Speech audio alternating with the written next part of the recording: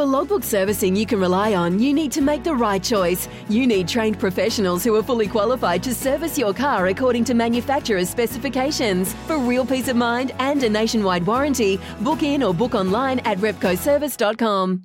But the Ashes series has been a massive talking point this week, and so it should be. The pinnacle in the cricket crown.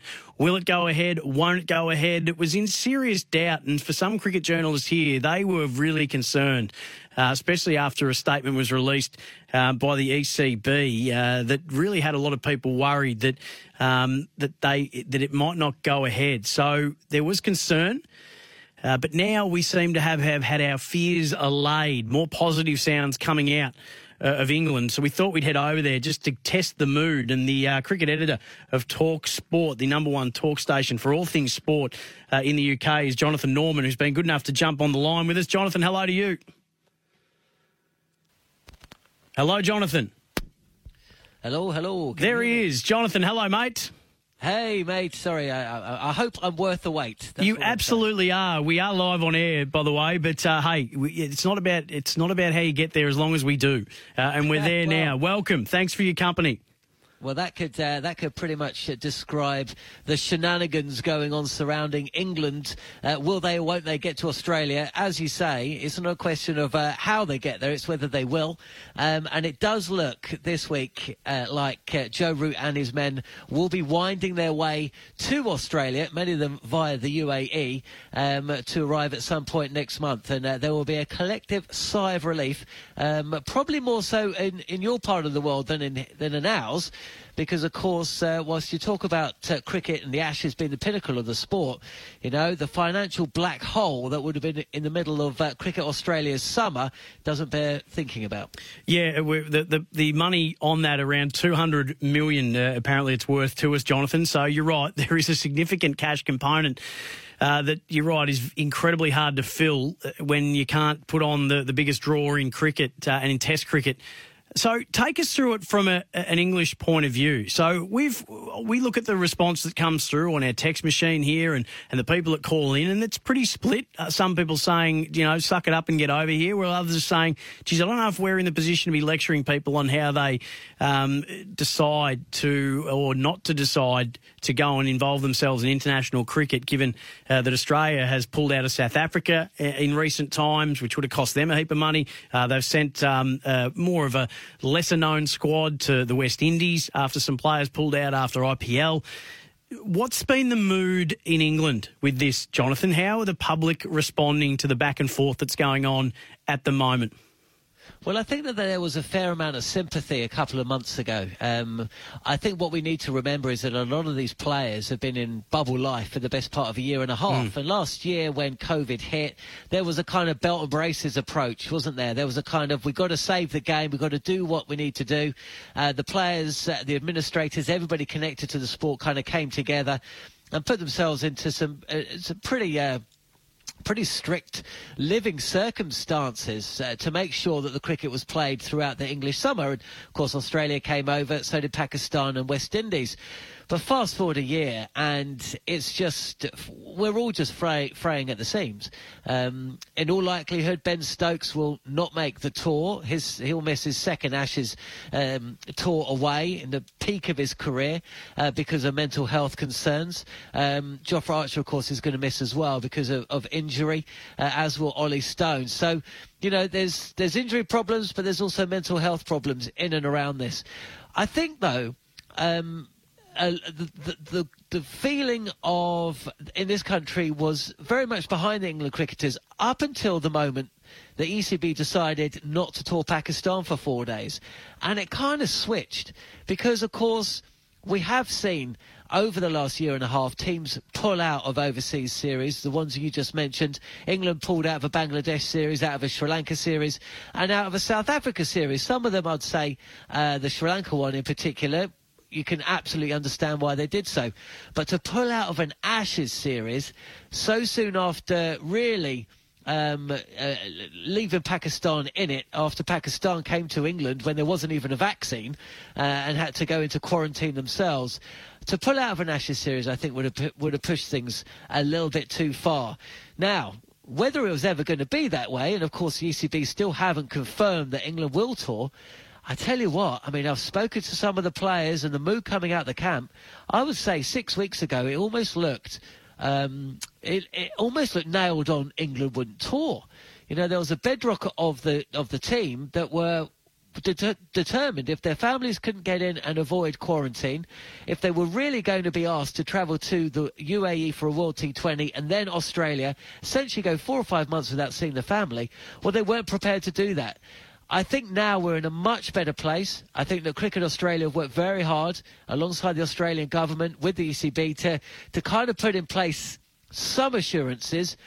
But still, as we speak now, we still haven't had absolute confirmation the series is going ahead. And if it is, which players are going to go? Jonathan, what do you think's prompted the changing of the mood? Because I'm with you. It did seem to me like, geez, I'm not confident here. It does really sound like there's some heels being dug in. It sounds like that genuinely players do not want to come.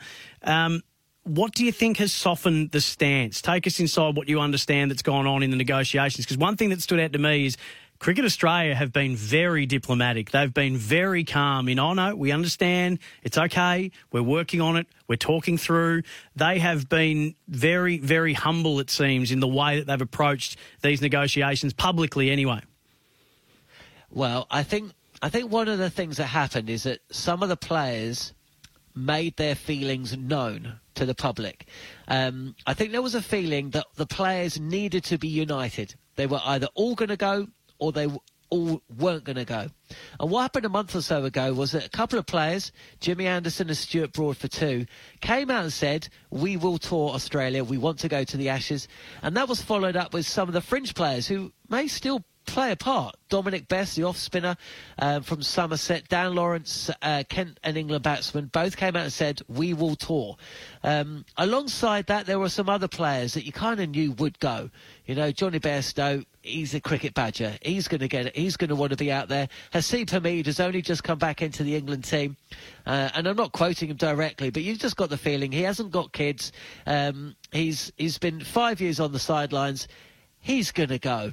And when you start totting up the numbers, you start to get a picture that actually where the real kind of problem, for want of a better word, comes from is from the heart of the side. Players like Joe Root with a young family, Chris Silverwood as well, the coach. Players like Chris Wokes, who is essentially facing 5 months away from his family if they couldn't have toured the UAE. Jos Buttler, who missed a test match against India to attend the birth of his second child. Again, a multi-format player. Is he really going to walk away from his family for the best part of 4 or 5 months? You know, these guys, when you also add Ben Stokes into the mix, this is the heartbeat of the side. Ben Stokes won't travel, we don't think.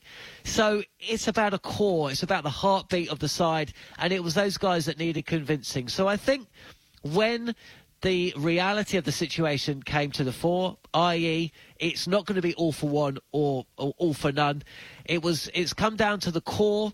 And that's where the work done by Cricket Australia, by the ECB, to essentially try and meet these players halfway, to tell them that their families can come over and not have to sit in a hotel room for 2 weeks before joining the players for essentially a week before having to get back to the UK for the start of the new school term. I think that's when things started to change for the better.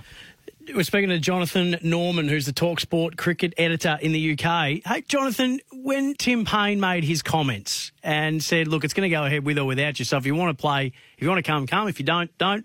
Did that really rile up the players as much as we're led to believe, or would they have sort of realised that, that's Tim Paine being Tim Paine, that's part of the theatre of the Ashes that all goes with it? Did it have as big an impact as some have reported it did? And if so, what was really the impact? Was it offence of the players, or was it, all right, we'll come and bloody show you? What was the real response to Tim Paine's comments?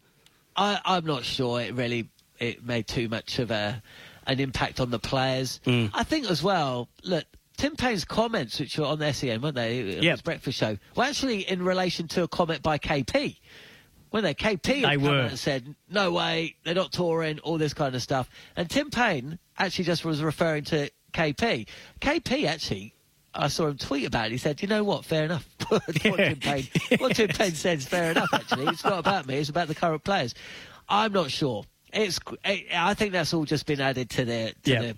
It's what we talk about, isn't it? I don't think the players themselves would be too bothered. So, Jonathan, how far away are we from your view and from what people are telling you there? How close are we to getting this absolutely locked in, 100%, fully ticked off? And what do you feel are still a couple of the hurdles that need to be overcome to get that ratified?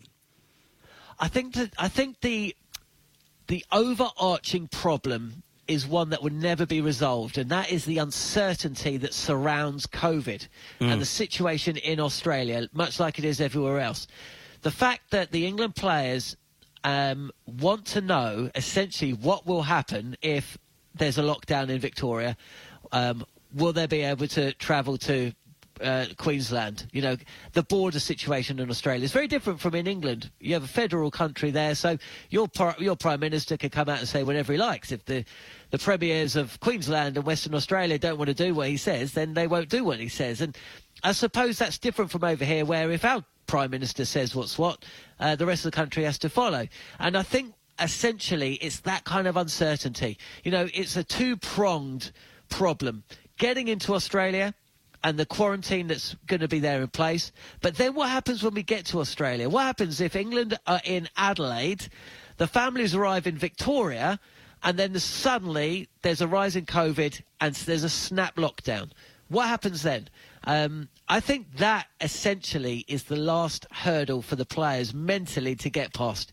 I'm not sure if there's an answer, but I can understand why you'd want to know that answer, even if it's not forthcoming, before you headed over to the other side of the world without your family. Yeah, and it is, and I think it's a fair concern. And it's a completely fair concern. And I know there are in Australia, like there are in England, there are people driving their cars, listening to this, going, stop your whining. You're a well-paid sports person. This is your job. Bloody Poms, you know. Soldiers have it harder. If I'm working on an oil rig, I'm not going to see my kids for 6 months. Yeah. Yes. But I also feel sorry for soldiers and people who are working on oil rigs. It does not matter how much money you earn, okay? Your kid wants to see your dad, right? It doesn't matter if you're living in a big house. Your kid wants to see your dad. And to walk away for 4 or 5 months not knowing whether you're going to see your kid, I'm sorry, it doesn't matter how much money you earn, that is a problem. I know that they are looking at some alternatives and I think a lot of this is going to hinge on how they bring the players and families into the country in the first place and where they set them up, which could make a real big difference as well. There's talk of resorts in the Yarra Valley, which is north of Melbourne, but in regional Victoria, which has easier freedoms of movement at the moment in the current situation. So there are so many workarounds being considered at the moment, Jonathan. The good news is that we've still got a couple of months, really, to get this sorted. And it's looking now more positive than it has in a long time. So we just keep our fingers and toes crossed that the talks continue on in the generous manner that they are and that the fears can be allayed in the best way possible. When it comes to the series itself, though, what are your thoughts? England have done a remarkable job in continuing to keep international cricket thriving. I think you guys have played 18 or 20 tests in the same period of time that Australia's only played 4. So you guys have played a lot of cricket. You come, with plenty more miles under the hood, so to speak. How are you viewing the series itself? Well, I was in Australia in 2010-11, the last time England won, and the only time we've won in Australia since 1986-87. This side is nowhere near that one. And the Australian bowling attack now is far superior to the one that England came up against in 2010-11. My feelings are that England are going to do well to win a test. I think the batting is extremely fragile. Joe Root is in the form of his life, but apart from that, there's not much to shout home about. And the bowling has been decimated. Jofra Archer missing out is a huge blow. Yeah. Ollie Stone is a guy that won't get mentioned too much over there. But again, a huge blow. 2 bowlers capable of hitting 90 miles an hour. We know that's what you need in Australia, as well as having an assortment of tricks. It means that England have only got one of those types. That's Mark Wood, and he's not going to be able to bowl 5 tests, or from both ends at the same time. 4 years ago, England came away from a 4-0 humbling, and the story very much was, we can never tour Australia again with 4 right-arm 80-mile-an-hour bowlers. That was my next point to bring up, Jonathan. You take the words right out of my mouth. Continue. Well, exactly, and that unfortunately does look like what we're about to do. And the other problem was, of course, Moeen Ali was hit out the attack. He essentially had his career ended twice by Australia, and he's quit international cricket just before it possibly was to happen again. So England are essentially going to have to look to Jack Leach, a guy that they have looked the other way from the entire summer. Is he going to bowl? Well, possibly. And then, of course, they're going to be throwing the ball to Jimmy Anderson, 39, Stuart Broad, 34, 35. These two have had success to a degree in Australia, but, I don't think they had much success last time. I'm not sure it's going to change this time. Chris Wokes, who probably averages around 60. Ollie Robinson has bowled really well in England, but again, 3rd or 4th spells at the Gabba, his speed dipping to about 77, 78 miles an hour. Again, there's far too much resting on the shoulders of Mark Wood, and it's a question about where the runs come from as well. The flip side of all this, though, of course, is that Australia themselves, as you made mention, they've not played any cricket. No, we can't even get state games happening at the moment. So, well, I've been watching it. One of my guilty pleasures, I suppose you could call it, is in the morning I head over to the Cricket Australia. I'm such a saddo. I head over to the Cricket Australia website and I click on and they do these great, 6 or 7 minute videos from the Shield games, highlight Shield from the day before, and I catch up with all that. And of course, that's just not been possible. No, there's just a tumbleweed rolling through, and we don't even have tumbleweeds here. So, well, exactly. So, you're going to come in undercooked. And we're going to come in so overcooked, half our team aren't there because they're injured. So, I don't know. It's very, very difficult to see England winning more than one test. There are question marks over your batting. Has David Warner finally, is he as effective at home as he was? Is Pukowski going to play alongside him? There's going to be a lot riding on Labuschagne and Smith at 3 and 4, but will Travis Head come in again at 5, Cameron Green at 6, Tim Payne at 7? It's not the strongest batting order that England have ever come up against, but I just got the feeling Nathan Lyon and that, shuffling a pack of fast bowlers, I think, really, it'll be a brave man to bet for England. Hey, Jonathan, let's stay in touch, and we'll continue to monitor this story, and it's great to have you on to give the viewpoint from over there. So we thank you for doing that. Thanks for making yourself available. We'll stay in touch and catch up as this continues to evolve. Look forward to chatting to you soon.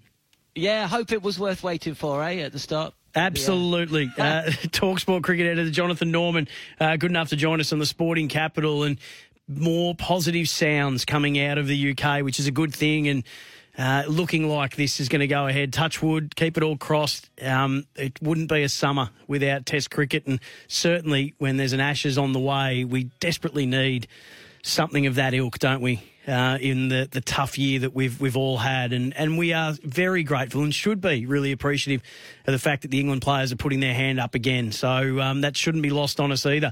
Can't wait for it. Let's hope. Want to witness the world's biggest football game? Head to iCanWin.com.au, predict Australia's score with a crystal ball, and it could be you and a friend at the FIFA World Cup Qatar 2022 semi-finals, all thanks to McDonald's. Maccas, together and loving it. TNCs apply.